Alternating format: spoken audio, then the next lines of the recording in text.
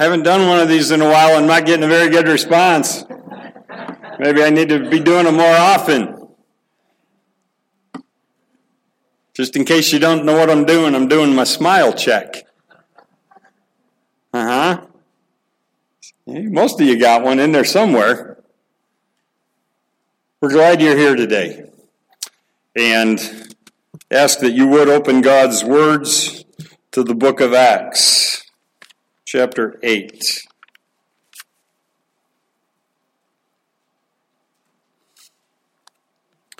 That last song, I'd rather have Jesus. I'd rather have Jesus than men's applause. I'd rather be faithful to his dear cause. I'd rather have Jesus than worldwide fame. I'd rather be true to his holy name. Today we're going to look at a fellow, Simon, who would rather have had all those other things than Jesus. He didn't want Jesus. He wanted the riches, he wanted the fame, he wanted the attention to be on him. So much so that he let the people talk about him as though he was the Messiah. He let them talk about him as though he were a god. We're going to take a look today and see where it got him. Last week we looked in Acts chapter 8, we looked in verses 5 through 8. Philip went down to the city of Samaria and began proclaiming Christ to them. We said how odd that was because Samaria and Samaritans hated the Jews. The Samaritans were basically the northern 10 tribes that had been carried off into captivity by the Assyrians in 722 BC. And the Assyrians had flooded their land back with Gentiles and people from other lands. That's how they would, you divide and conquer. That's how you dilute the population. You dilute the heritage there. And that's what the Assyrians did to them. And they became a bunch of half-breeds. Now, in those northern 10 tribes, there were still Jews that were true Jews that stayed faithful and didn't intermarry with those that were put in there. But yet the problem came because the Hebrew Jews in Jerusalem and Judah in the south didn't see the Samaritans as Jews. And we talked about the Samaritans not worshiping in Jerusalem, but they set up on Mount Gerizim, they set up their own temple, they set up their own worship, they had their own priests. So this animosity was great between them, and so we say, well, why did Philip go to Samaria? How did they not stone him? How did they not hate him? And we talked about Jesus ministering in Samaria when he was fulfilling his earthly ministry, how he shared and talked to the Samaritan woman at the well and told her all about her, and she acknowledged and realized that he must have been a prophet. He was someone special. Then we have the story of the 10 lepers. That setting was in Samaria. We have the parable of the Good Samaritan, and how Jesus, in his sharing the parables and telling the stories that had strong spiritual meanings to him, made a Samaritan the hero of that parable. Why in the world would he do that? To set it up so that Philip would be accepted there. And we talked about Philip being a Hellenistic Jew as well. Philip had been one that had been carried off into captivity and had come back. He was one of the deacons that was set up to serve the tables in Acts chapter 6. This Philip was not Philip the apostle, he was Philip the deacon. So we see in verse 6, the multitudes with one accord giving attention to what was said by Philip, and they heard and saw the signs which he was performing.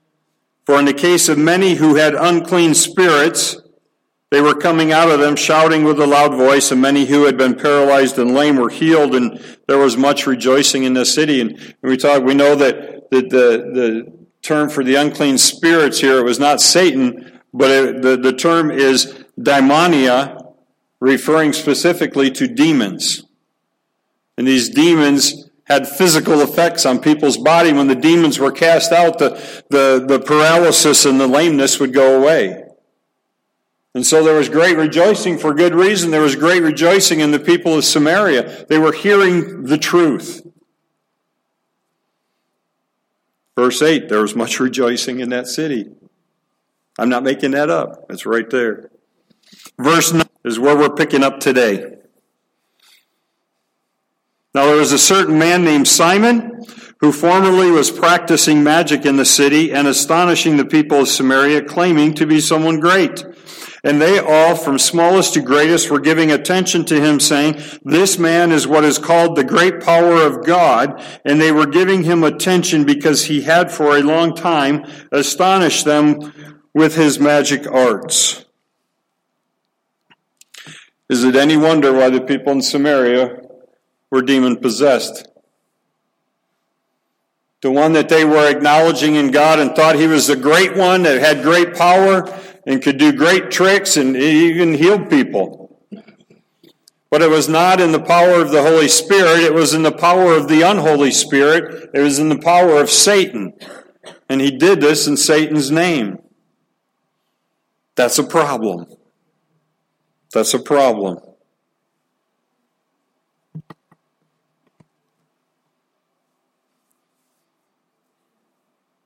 Verse 12. But when they believed Philip preaching the good news about the kingdom of God in the name of Jesus Christ, they were being baptized, men and women alike. Now, just a quick footnote before we start going into that a little bit more. If you look back at verse 3, Saul was not a respecter of persons. In his persecution of the church, he respected the women just as much as he did men. He was just as happy to persecute the women and throw them in jail as he was the men. And here we see in verse 12 that those that were being baptized were men and women alike.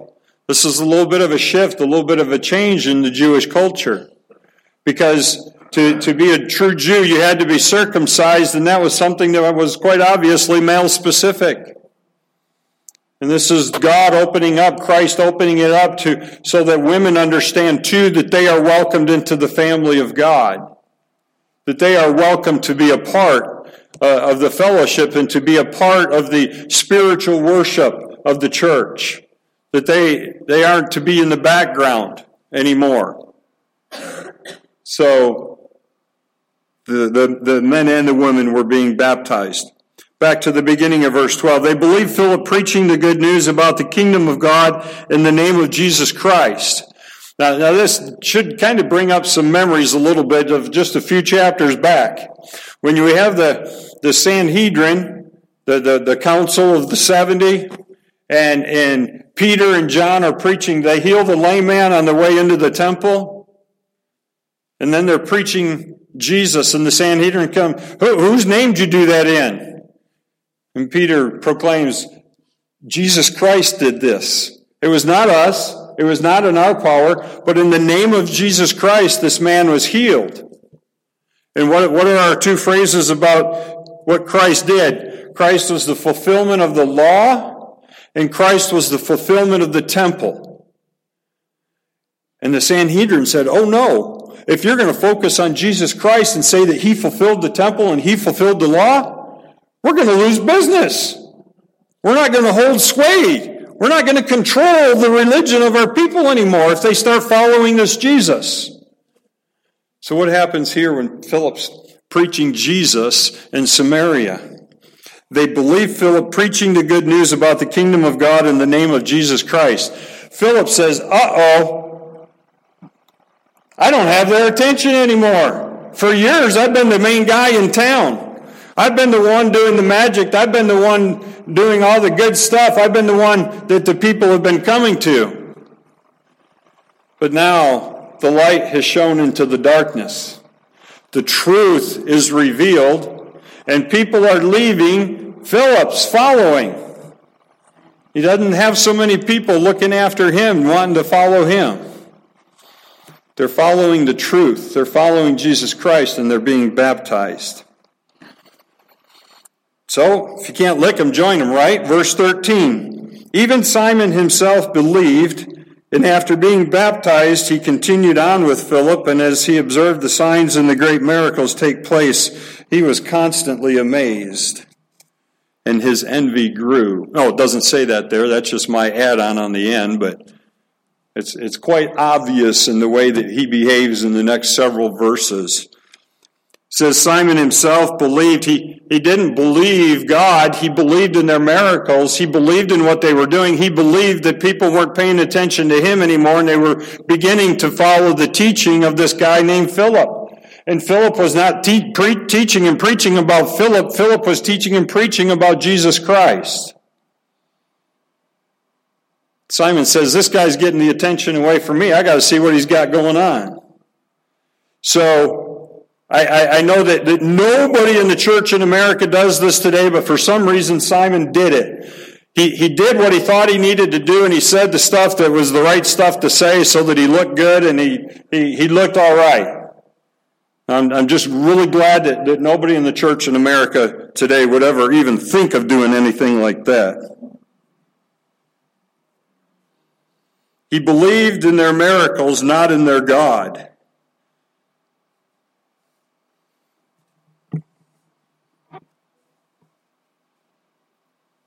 I don't want to jump ahead of myself here. I'm trying to slow me down.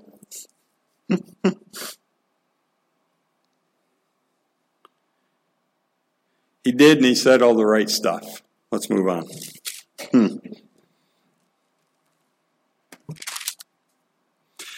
Verses 14 through 17. Now when the apostles in Jerusalem heard that Samaria had received the word of God, they sent them Peter and John, who came down and prayed for them that they might receive the Holy Spirit.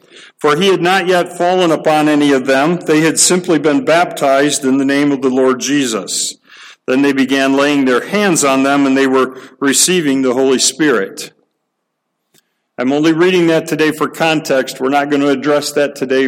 Those few verses get their whole own Sunday and sermon next Sunday. So come back to hear what that's about, because there's some things in there that just don't quite sound right. Just a little different from what we think or believe. We'll peel the onions back on those and layer by layer next week on that, okay? But I wanted to include, and so you can see verse 17. They began laying their hands on them, and they were receiving the Holy Spirit. Back to Simon. Okay, that's just a little interlude there, minus Simon. But verse 18, we pick Simon up again. Now when Simon saw that the Spirit was bestowed through the laying on of hands, he offered them money, saying, "Give this authority to me as well, so that everyone on whom I lay my hands may receive the Holy Spirit, and I might become richer." Oh, he wasn't quite that bold with it, but that's what he was saying. He said, if this is something I can buy, if this is something I can make an investment in, I can get my money back. I'll be able to lay hands on people, they'll get this power, and then they'll pay me for it. Because, as we know, Philip was all about Philip. He was not about, Simon. I said Philip, didn't I? Sorry. Simon was all about Simon. Sometimes I get going in my mind and Simon was all about Simon. Okay? He was not about God. He was not about the true God. He was not about truth at all. Because he was of his father, the devil. He was of Diabolos. He was not about truth. Simon saw that the Spirit was bestowed. He wanted what they had. And he figured, well, if I give them money, maybe they'll give it to me. And then I can turn around and make some money. He said, and what's interesting here, Simon never asked them to lay their hands on him that he might get the Holy Spirit. He never asked Peter and John, he never asked them to lay their hands on him that he might receive the Holy Spirit. Okay? Again, it wasn't about submitting to God. It wasn't about coming under the authority of the Holy Spirit. It was just about, what do I need to do to get this power so I can look good, so I can get some of that attention back from Philip, and people will start worshiping me again instead of whoever he's talking about here, this Jesus Messiah guy, whoever he was. Give this authority to me so that everyone whom I lay my hands on may receive the Holy Spirit. Peter, being the shy, tactful man that he is, says, "May your silver perish with you, because you thought you could obtain the gift of God with money. You have no part or portion in this matter, for your heart is not right before God. Therefore, repent of this wickedness of yours and pray that, if possible, the intention of your heart may be forgiven you. For I see that you are in the gall of bitterness. You are in the bondage of iniquity." Simon was odious to God. Simon stank. Stunk? What's the right grammar here? Help me out, teacher. Stink, stank, stunk? He wasn't smelling pretty anyhow.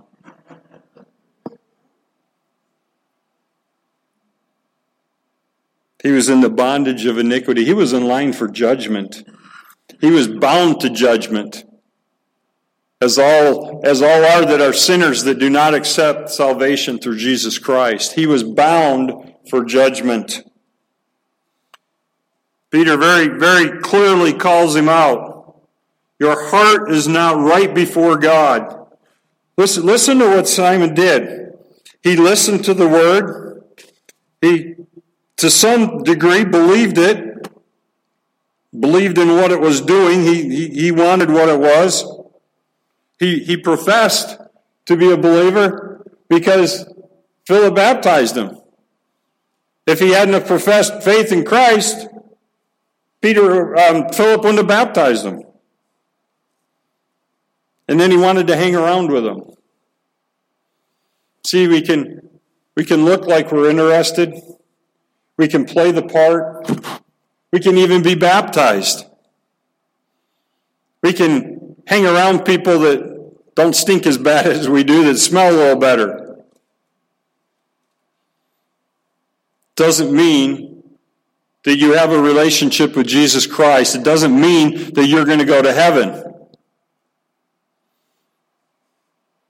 Psalm 66:18 says, "If I regard iniquity in my heart," can somebody finish that for me because I've just lost my mind?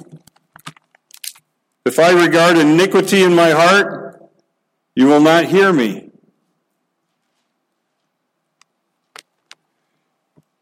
We cannot continue to live in sin, even though we may look the part, we may say the part, we may smell the part. We cannot continue in sin and expect Jesus to let us into his kingdom. We are damned to spend an eternity in hell because of our sin. We deserve it. We cannot continue in it and expect God to let us into his holy heaven.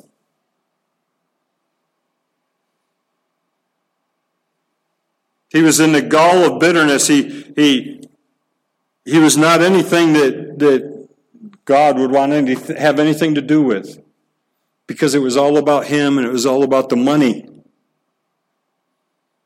Money's not evil, okay? It's the love of money that is evil. It is our hearts that are evil, that want what we want, that want to keep it and hang on to it for ourselves, and not acknowledge that everything that we have comes from God. Verse 24, Simon answered and said, "Pray to the Lord for me yourselves, so that nothing that you have said may come upon me." He wouldn't even go to God himself and ask for forgiveness. And it doesn't seem like he was really even worried about the forgiveness. He was just worried about the judgment and the damnation that was going to come upon him. So he said, "Hey, you guys, pray that judgment, pray to your God that judgment won't come upon me."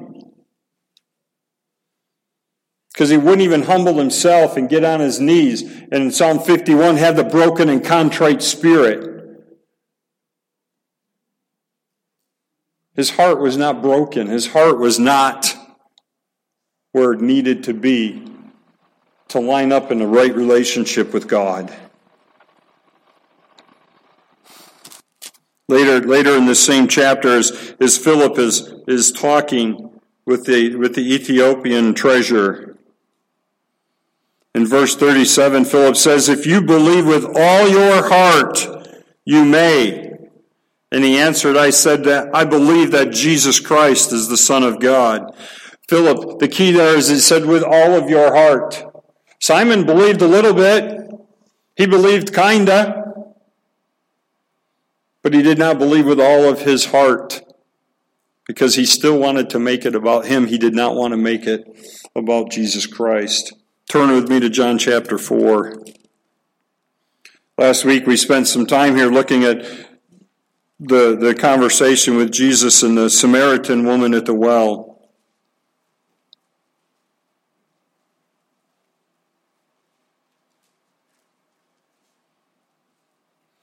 John chapter 4, let's start in verse 19. The woman said to him, "Sir, I perceive that you are a prophet. Our fathers worshipped in this mountain. You people say that in Jerusalem is the place where men ought to worship." Jesus said to her, "Woman, believe me, an hour is coming when neither in this mountain nor in Jerusalem shall you worship the Father. You worship that which you do not know. We worship that which we know, for salvation is from the Jews.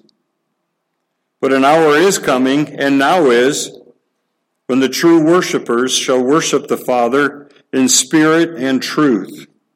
For such people the Father seeks to be his worshipers.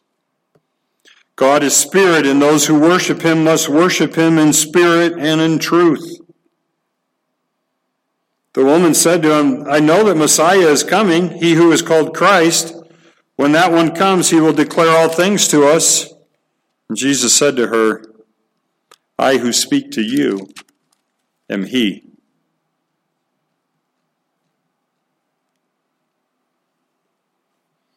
We must worship him in spirit and in truth. Simon wanted to worship in the name of Simon. Simon wanted to make money off of this gift. They were doing magic tricks that he couldn't do, or so he thought they were magic. They were far from magic because magic is what's controlled by Satan and in his realm. That's why magic's nothing to mess with. We need to worship in spirit and in truth. And that truth is what what Simon couldn't bring himself to worship him. Philip preaches, "Believe with all of your heart." Jesus said, "You must worship me in spirit and in truth."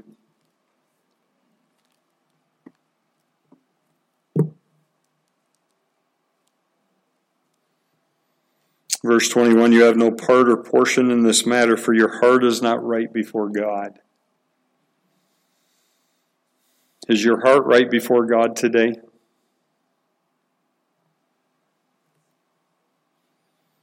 You can play the part. You can say the right things. You can wear the right things. You can do the right things. You can say. You can smell the right way. But is your heart right with God?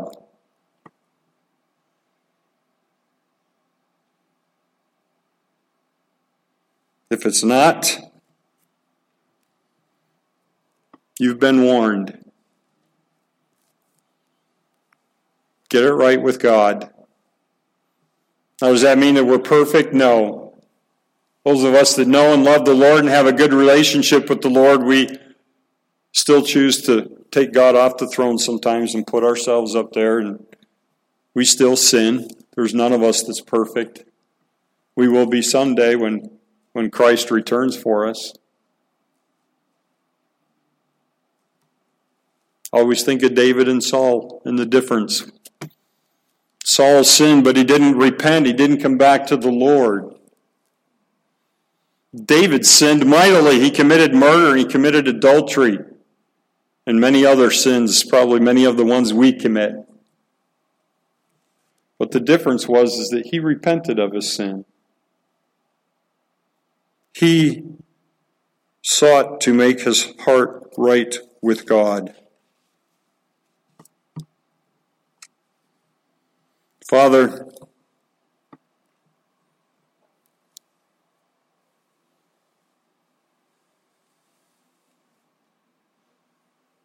we come before you. Break our hearts, Lord. For many of us, for too long, we've been playing church. We think we look right, act right, sound right, smell right, but that's in our eyes.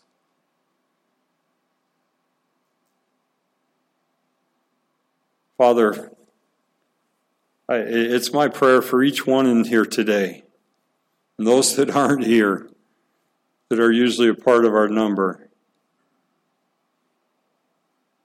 that they would get right with you, Father.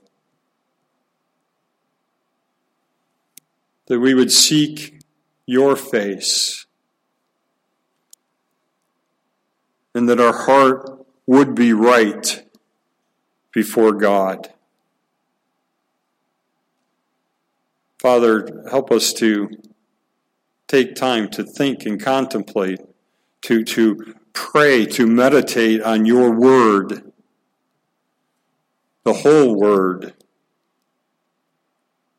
Help us to hide your words in our heart, Father, that we might be ready to fight Satan when he comes in the power of the Holy Spirit, in your name and in your word, not in our own power, Father, because we would certainly lose that fight.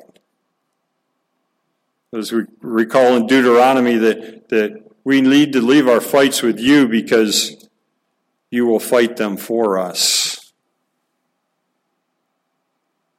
Father, just like your people in Israel, in the Old Testament and New Testament times, your blessing was on them when they obeyed, and you removed your blessing when they turned from you. Father, help us to turn toward you, that we might know and have the power of the Holy Spirit in us, that we don't hinder it. Thank you for this day, Father, and I pray in Jesus' name. Amen. Ben, on your